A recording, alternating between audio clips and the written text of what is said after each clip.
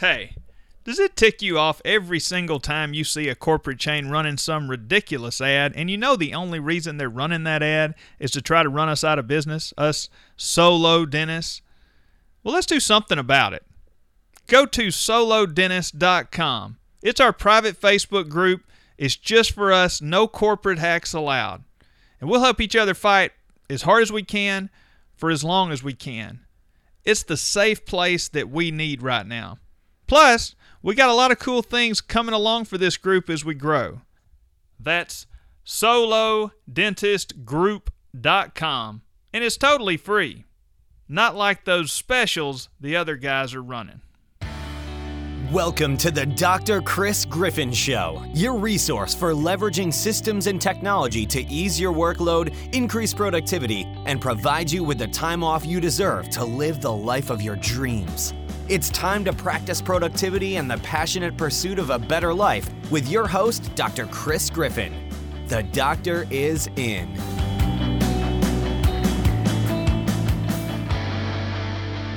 Well, hey everybody, this is Dr. Chris Griffin, and we are back. Another episode here in Season 2, and we have gone out, and you guys are in for a treat today because we have gone out and we have found a tremendous individual to talk to today. This is Mr. Chris Moriarty. Now, he's starting to get a little bit famous on the scene. So look, this is kind of like the old Ed Sullivan show. We're catching him early. Catching him early before he gets on all the big-time stages, and he's hard to get a hold of. So anyway, Chris is the vice president at the Productive Dentist Academy, an amazing organization, and one that I aspire to be able to reach as many people as they have myself, because I love Bruce Baird and Vicky and all the people there. And so Chris is just a tremendous individual there. And so, hey, let's just cut to the chase. Chris, are you there today? I am. Thank you for having me. I appreciate it.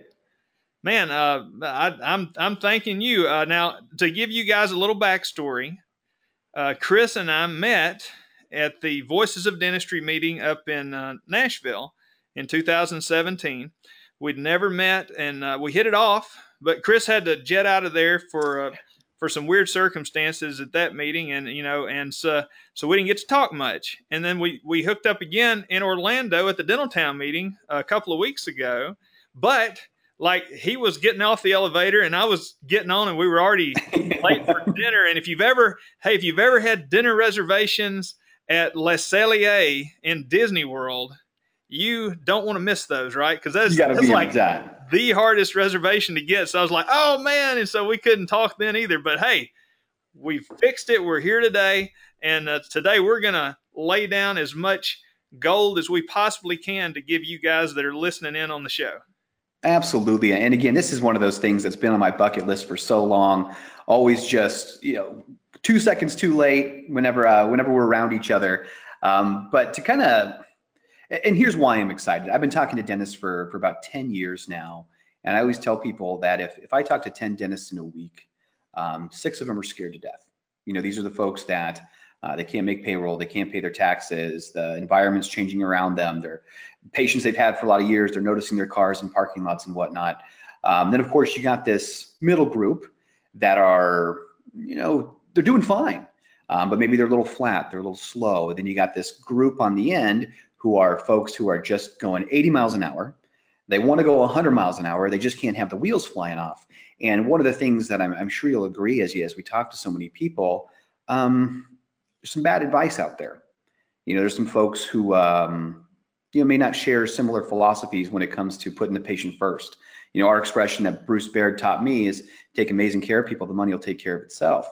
So when we're starting to hear your podcast, years ago, and you and all the folks who kind of started this wave, we desperately wanted to be aligned with you because our philosophies were so ingrained.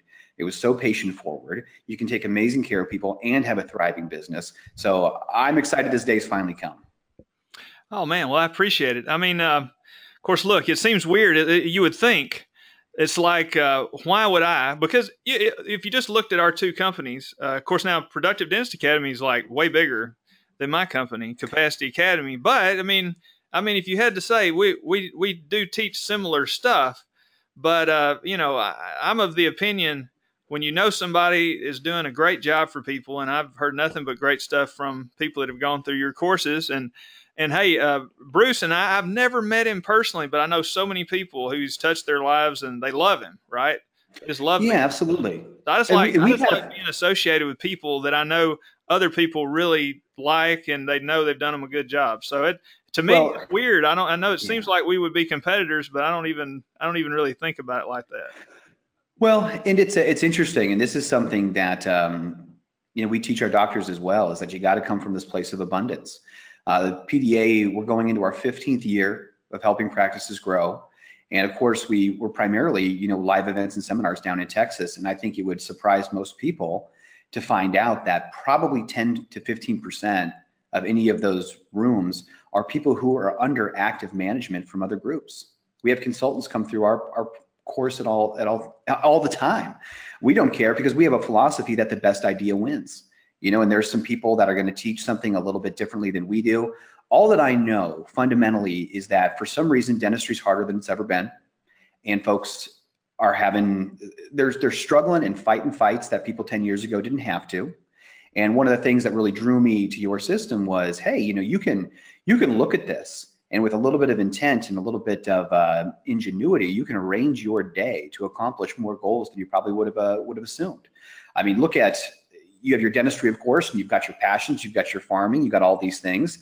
And it's not because, you're smarter than the average bear. And what was your original degree in? Is it chemical engineering or something insane like that, isn't it? No, it was, I didn't get the degree. So I got accepted into dental school. Actually, I went up and interviewed after my sophomore year, and they said, you get your core requirements you're in after your junior year. So I was in biological engineering. And there it is. And then I was like, after I got my core requirements, I was like, do I want to take, differential equations 2? Do I want to take inorganic chemistry 2, PChem, or maybe I would like to take tourism. Maybe I would like to take horseback riding. So I ended up, transferring out of that. But when I applied, and I'm sure it looked okay on my application, I was in biological engineering. Well, you've got the aptitude at the end of the day, I tell you what. But yeah, some of the ways, of course, that you've been able to engineer schedules for people, and some of the stuff that I've seen, it's just evidence that if you look at it like a puzzle and not like a challenge, it's interesting how people come out on the other side. Because more and more, and this might speak more to, I wouldn't even say that, some of the younger docs who haven't taken more than a week off ever. And I always tell them long weekends don't count. They're burned out. They're calling me up, seeing if they should get out and open up a Taco Bueno or a bar or something like that. And I'm like, you got to listen to the right people. You have no idea what's possible. And you didn't work this hard your whole life to come out on the other side and wishing you'd taken a different road. It doesn't need to be like that. You got to hear that all the time, don't you? Yeah. I don't really, I don't know that I understand it 100% either, because I don't think listen, I come from a family of basically everybody in my family is either a farmer or a physician. I was the first dentist, but everybody's either a farmer or a physician. And so let me tell you guys, the physicians are working hard. And they really cannot control their circumstances. However, we dentists, we probably currently have the best opportunity to control our own circumstance. And it's hard for me to really grasp why. I get it. The debt's higher than it used to be. But I guess they come out of school with debt, and then they feel like they've got to go into a group, and then they kind of feel trapped. I hear that a lot. There's a reason I say I hear that quite often. You guys may hear the same stuff. In fact, at the Dental Town meeting, I gave, as part of my speaking package, I got a free ticket, and I gave it to a guy who's from my hometown in Mississippi, but he practices in Orlando. And he's working a lot. Like, it was a big deal for him to take off and come, I think, to the meeting, as I think he works 5 days a week. And I never have done that since 2008. 2008, I started working 3 days a week, and I've just never really looked back. In fact, we're down to about 10 days a month. And I told my staff the other day that I was like, I could see going to 2 days a week pretty soon. And then my hygienists are like, you better get somebody up here to cover us though, because we want to work more. Well, and that's always kind of where the rubber hits the road, because it's people look at Bruce, and of course, if you know anything about the PDA, we talk about everything in terms of productivity per hour. Around the country, if you look, the average doc's doing about 375, maybe 405, depending on where you are. Bruce produces $3,000 an hour and works 2 days a week, and he's done that for the last decade. And it's what I always tell folks is I have zero interest in giving anybody one good year, right? Like, you have to be designing a system that you can build on and sustain. And I think that's my favorite thing about what you've proven, is that you didn't just do it for a month or 2 months or a summer. Like, you've done this and sustained it and are able to grow upon it even, 10 years later. Like, that's the secret. And that's somebody that I think people need to listen to. It's interesting, a lot of times when we'll talk to younger dentists or whomever really, and talk to them about who they believe their competition is, usually people attribute somebody's success more towards internal initiatives, or like they've got some kind of secret rather than external sources. And let me tell you what I mean by that. My background's in what's called behavioral economics, right? I got out of traditional economics because nothing's ever linear, right? You can draw all the models and all the graphs that you want, and as long as human beings are involved, it's never going to take that line. So the story that I tell to kind of prove this is, I said, what if I told you the story about a dentist, 100% true story, that was seeing, in his first year of practice, was seeing 300 new patients per month? Would you call that a successful dentist, successful office? And of course, everyone's hair blows back and they're like, oh my God, wow, it's what amazing numbers. Now, number one, that's a way too high a frequency. Nobody actually wants that. But typically people will say, wow, they must be doing something right. So I said, now let me compound this here real quick and say, what if you then found out that at the end of that year, that dentist, despite 300 new patients a month, only pocketed $32,000. That's what they took home. That was their pay. Now, are they successful? They go, whoa, gosh, no. And I said, now, the 300 new patients, do you think it was because he was doing something? Was it word of mouth? Was it marketing? And they would assume so. But the reality in the situation was there was a nuclear power plant being built down the road, and 15,000 employees drove past the front door every single day. So when you saw the numbers, we naturally assumed they must know that this person knows what's up. And they just don't in most cases. And by the way, that was Bruce Baird, who was that was his practice all those years ago, and it almost broke him, almost got him out of dentistry. He was so busy, and it was not what he thought it was going to be. But this is what happens, and why I have so much respect for you, in that there's so many people who are like, wow, that guy's got it going on. This doctor over here, she knows what's going on. Like, wow. When you peel back the onion and you look at their numbers that they'll let you, there's a whole lot of posturing and quote unquote authorities that are out there, where every day you walk the walk. You're not telling people what you think they should do. You're telling people what you do. You've got a team, you've got competition, you've got a family, you've got all this stuff too. And it's so much more authentic. And that's why, we've been such a fan of you for so long. Does that make sense? Oh yeah. Listen, that's very understandable. That I fell into that trap myself. Like, I got hooked on one of these, I call them the death spiral bonus systems, Oh yeah. They're not, they'll get you like a crack cocaine high at first for the staff. They get all buzzed about it and they're like making money. But the big bonus systems that I've worked with in the past, they all had problems. And so over time, you'd start to see cracks in the foundation. And usually you get into this death spiral where you don't even know how to get out of it.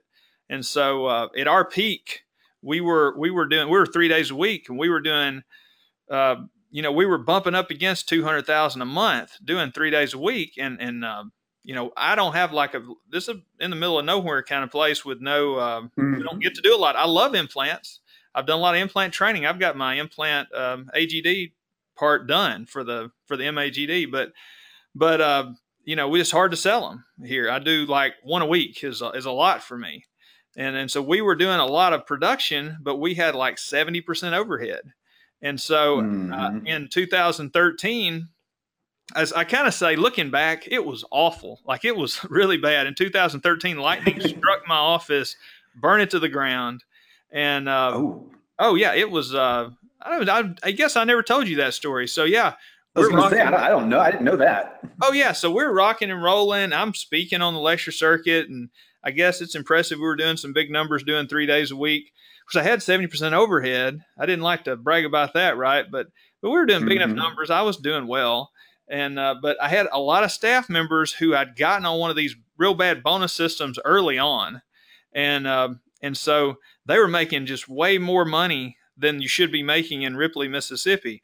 Not that they weren't amazing people, not that they weren't talented, but at some point, you're just making $2 million per hour. If you're making nearly double the good paying jobs in the area, I mean, you can't work that much harder, right? You just return on investment is just not that high. And the problem I had too was I loved everybody. I loved them. I mean, I had connections with them. Had gone to school with some of them. They was making a lot of money though. And so lightning struck my practice, burned it down. 7,500 square feet paid off. Completely paid off. It's gone. And what had happened was I'd gotten my insurance policy back when we started, and it was like one building. I actually did the renovation myself. Me and a retired carpenter rebuilt a house into 3 ops. Of course you did. Yeah, we did. I mean, he did the electrical and the plumbing, but I did a lot of the sheetrock and the painting and all. Anyway, I did the stuff that was not very skilled I could do. Anyway, so we opened, and I just never increased my maximum on my insurance policy. I thought it was the kind of policy that went up in value as I added on. So I had built one edition paid for in cash, a second edition paid for in cash, and my maximum, my insurance policy for 7,500 square feet was $300,000 for the structure. Oh my God. Yeah. Right. I mean, that's tough. Tough. I know. So it's gone. We had to, and you can't just like find another place to practice while they're rebuilding. So I had to go 7 miles out of town, renovate a nurse practitioner's building that was abandoned so I went from 14 ops, which I'm by myself, of course, 6 were ortho ops, but anyway, 14 ops to 5 ops, and went from 7,500 square feet to 1,200 square feet. Went from like 4 bathrooms to 1 bathroom for like 12 staff members and patients and me, right? For 16 months, we were in that little bitty cracker box. And a lot of my long-term people, they quit. It didn't matter what I was paying them. They couldn't take it. It was just too awful. And and so when I rebuilt, I tried to be smarter about how I structured people's pay. And so we came up with a very different incentive system that I feel I really like it. And that's kind of, and it's really, so now my overhead has gone from 70 to just above 50%.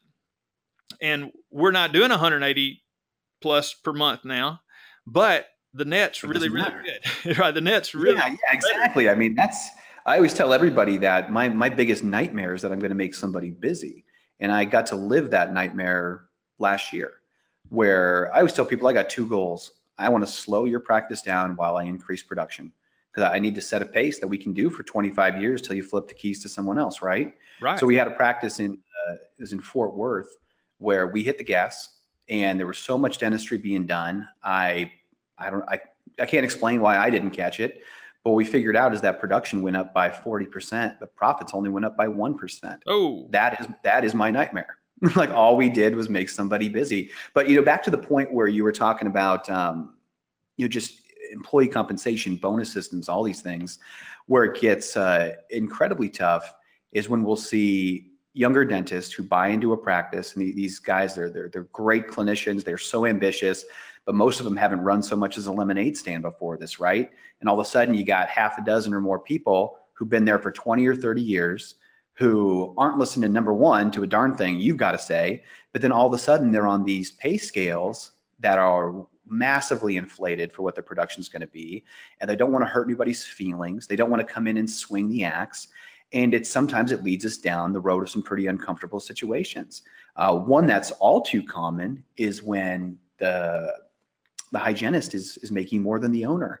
And that's not even true of newer docs. I see that all the time in folks who've been doing this 10, 15 years or more. And they'll make all the excuses in the world.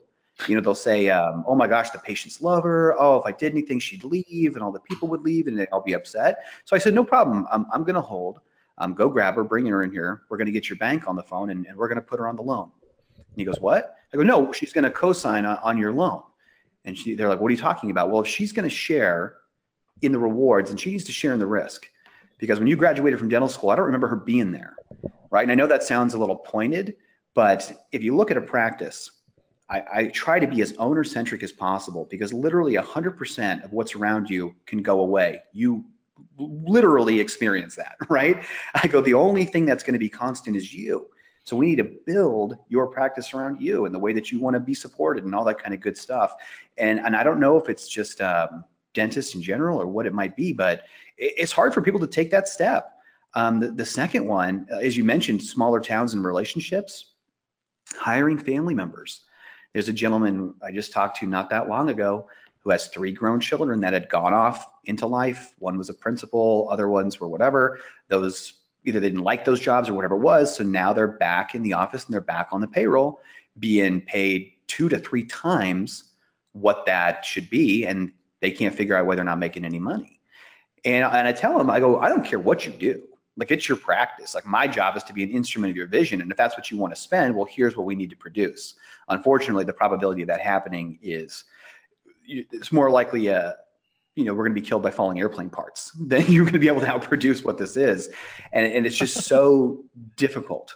But I can't imagine waking up one day and having your whole practice like you did just gone.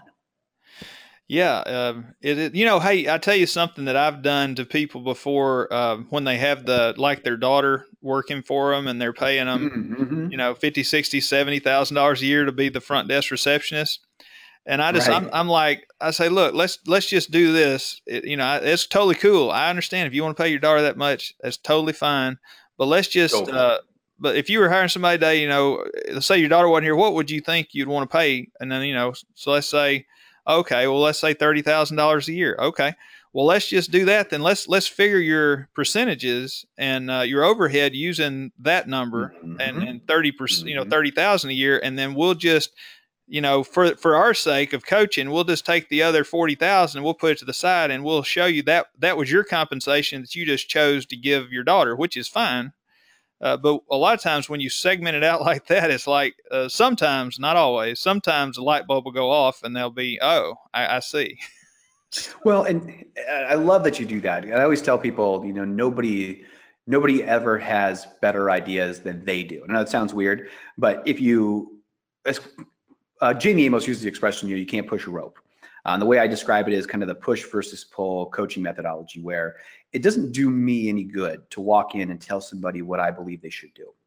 Where I think that I'm more effective is when I'll come out, paint the picture exactly what you're doing, and they're going to arrive at that same conclusion themselves. And then they're going to ask how we go about achieving that better model, which what you're doing is so much smarter than I think what sort of the ad hoc consultant or whomever comes in and says, we got to change this here and put the path on and do. Change management doesn't work like that. In fact, I'll be honest. I wildly overestimated the pace at which a team can change and maintain the change. Because I'm a madman. I tell most people, if you've heard me lecture, I haven't slept through the night since I'm 22 years old. I get ideas in my head. I got to put them somewhere. So I'm constantly writing or developing or doing things, all the side projects in the world that you can think of. And that's me. So sometimes you create your knee-jerk reactions to create systems that you yourself would prosper in. And that's a huge mistake. So in the early days, I came in, I'm like, oh my gosh, we're going to do this and we're going to do that. These are going to be the outcomes. And the teams, it wasn't okay. Their primary concern was that now I'm here to disrupt relationships that they might have spent a decade cultivating, right? So now here's what I do. Now we'll sync up, we'll use dental intel, we'll have them do homework, whatever it is. But every team's got something. Every team's got something that they're in the top 1, 2, 5% in the country about. As you know, dentistry is incredibly isolating. Everyone's kind of on islands. You don't always know where you fit in the grand scheme of things against your peers. So my first call usually with the teams will be it's really short. I'll walk in and I'll say, did you guys realize that when it comes to whether it's no-show rates, pre-appointment, whatever it might be, you guys are in the top 1 to 2% in the country. What are you doing to make that true? Number one, they didn't know that they were. And number two, we realize that this practice isn't getting anywhere without them, right? So I ask them that question, and typically they'll just start thinking about it. Like, oh, well, I guess we do this, or I always make sure I do that. And they'll start giving me this list. And I'll say, oh, it's amazing. Thank you guys so much. That's it. No hammer drop, no white knight syndrome. I'm not here to save the day, anything like that. And then usually I'll send them an email or something a couple days later and say, hey, if you see this situation again, add this one little twist, this one little hiccup here, and see if that works, see if patients like that. Then we measure the outcome.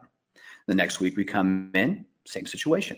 One little thing, measure the outcome. Now, typically, depending on the office and specifically depending on the tenure of the employees, right around week 4 or 5, that's when it goes from push to pull, where all of a sudden they'll see that the suggestions are not throwing the baby out with the bathwater.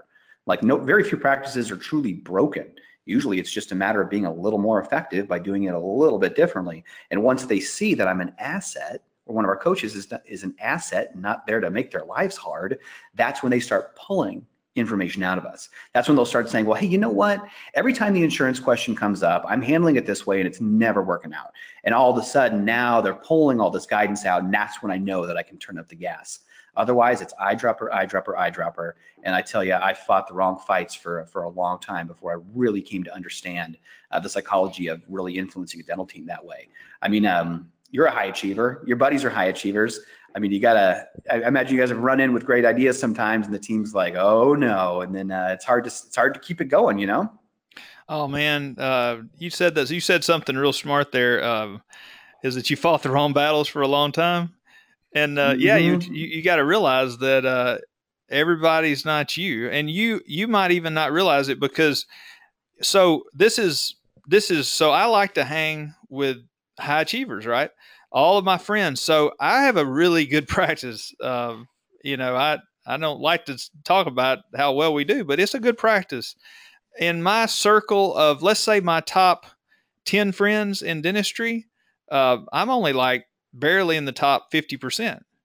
Because I do hang with the high achievers in dentistry. And like in college, my 2 college roommates, one of them is basically a billionaire. He's got his own oil company in Houston, Texas. Ooh. The other one is the highest colonel you can be in the Air Force before you go into being a general.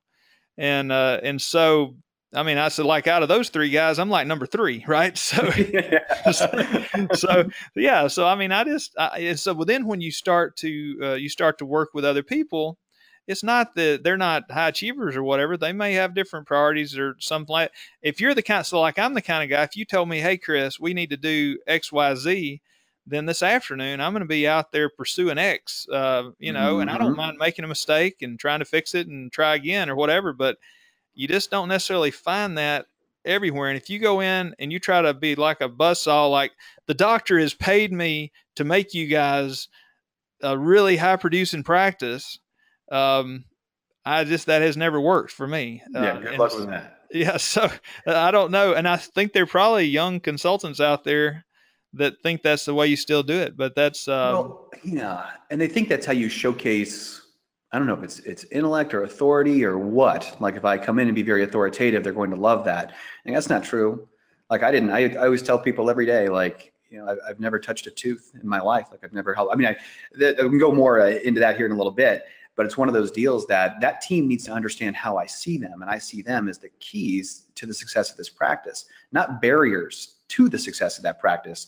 And unfortunately, a lot of dentists or new business owners, whatnot, they'll call up and I think they literally believe that their team members get out of bed in the morning and they've got a Post-it note on the mirror that says, don't forget, make everything as difficult as possible. Like that's not what they're trying to do. Like there's they're so willing to learn as long as you approach them in the right way and make that happen. It's interesting when you talk about just how success is framed kind of by those around you, right? Just how we define it. I always look for patterns. I always look for predictability in terms of what's going to happen with our clients. And what's interesting is the younger guys and gals, and I use guys collectively for those listening. I'm in the Pacific Northwest. We've got more genders than colors now. So whatever, not to offend anybody. But it's interesting. Again, national average for production, 375, 400, somewhere in there. Most of the time, the first year growth is going to be about $185 an hour, so 272,000. But then what's interesting is year 2, it drops down to an increase in about $85 an hour, and then the year after that, about $50 an hour. So overall, in those 3 years, it's growth of like 314,000, which is fine. But then they kind of camp out, where right around that 650 mark, like that's kind of their little homeostasis. It's the amount of money they wanted to make. It's the amount of time they wanted to be at the office and so on. And they're happy. And I got to tell you, as a gentleman, Ian Fontenot, if you're listening down in Louisiana, I'm telling your story here. He knows that I do. But here's a guy who took over a new practice. It was needed some refinement, to be nice about it. And he got to that 650 mark pretty darn quickly. And now I'm seeing this velocity, and I'm doing what I do. I got lost in the numbers. I got all excited, and I'm like, oh, well, did you know that if we just do this and that, and we go over here, you'll be at 1,000 an hour, like within a year? Do you know how crazy that is? And I knew him pretty well at this point. He was being kind of squirrely, just being a little more quiet than he usually is.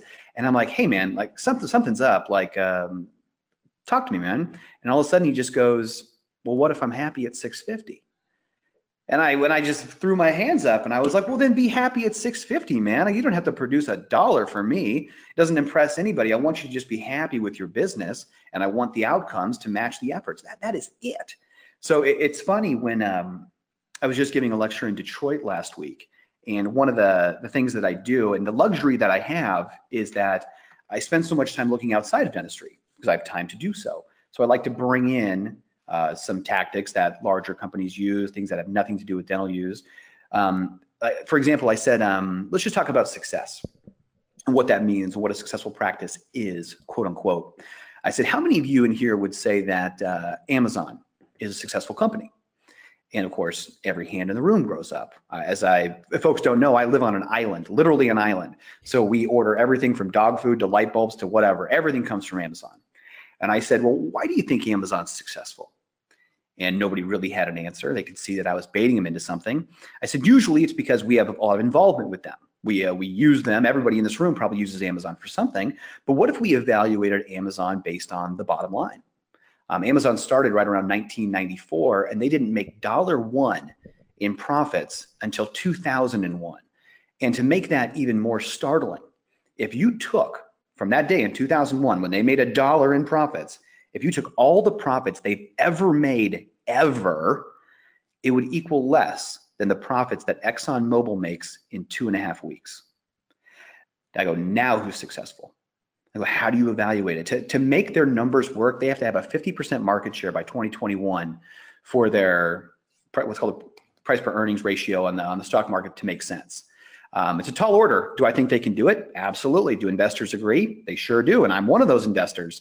But it's very interesting how people perceive success. And if you look at Amazon, it's not profits. So sometimes in a dental office, I tell people, well, what are your goals? And they'll throw numbers down. But I've really had to remind myself to ask those other goals. There's what have you always wanted to do that you've never done?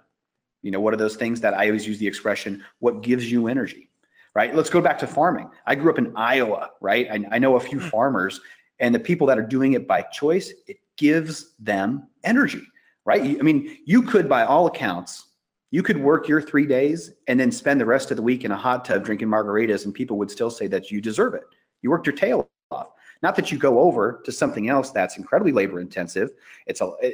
Farming can be incredibly stressful. If people who don't know about it, it's a lot that goes on there. But it's only stressful. It's only stressful if you mind losing money every day. Yeah, just that, And but wouldn't you agree? That's why you do it. I got to imagine you enjoy it. It's part of your lineage. It's part of your family history, and it gives you energy. Not that it means you bound into the fields every day, but it keeps you going back, right? Yeah, about 7 or 8 years ago, my family farm, I was the only grandson on both sides of the family, and I've inherited a couple of farms, and one of them got the Centennial Farm status in Mississippi. It's where you've had planted a crop continuously for the last 100 years. So I mean, I would. That's cool. I would be like letting down my ancestors, right? If I didn't do something, even if it's just go plant 5 acres of pumpkins and rent out the rest. I got to do something. But I do. There's nothing like, if you're from Iowa, I mean, there's nothing like the smell of freshly broken soil. It's just something about it. It's as distinct as you can't describe it unless you've been there. And what's interesting to me is that living in the Pacific Northwest now, the only things they grow around here are things that you smoke, if you know what I mean.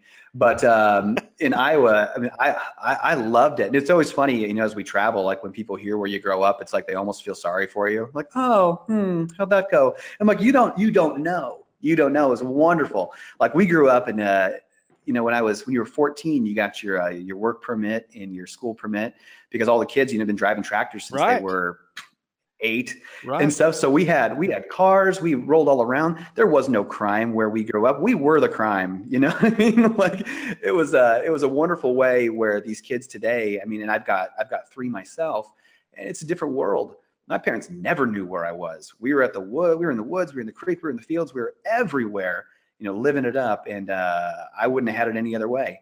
I know some people who grew up in Manhattan, and man, one gal, when she was 15, it was a big deal because at age of 15, she could go 5 blocks away from her house. That was now her radius where she could exist. Can you imagine that? Can you? I don't want it. I don't need it. It does not appeal to me whatsoever. Oh no, that's something. It's something else. I mean, you got to be from. I always tell people I tell people you got to be from here to want to come back. But I am, so I did, and I love it. We appreciate you joining us for this episode of the Dr. Chris Griffin Show. Be sure to visit drchrisgriffin.com for the latest resources and updates to keep you more productive every single day you're at the practice. So when you're not working, you can do the things that matter most in life. We look forward to having you join us for another episode of the Chris Griffin Show, where the doctor is always in.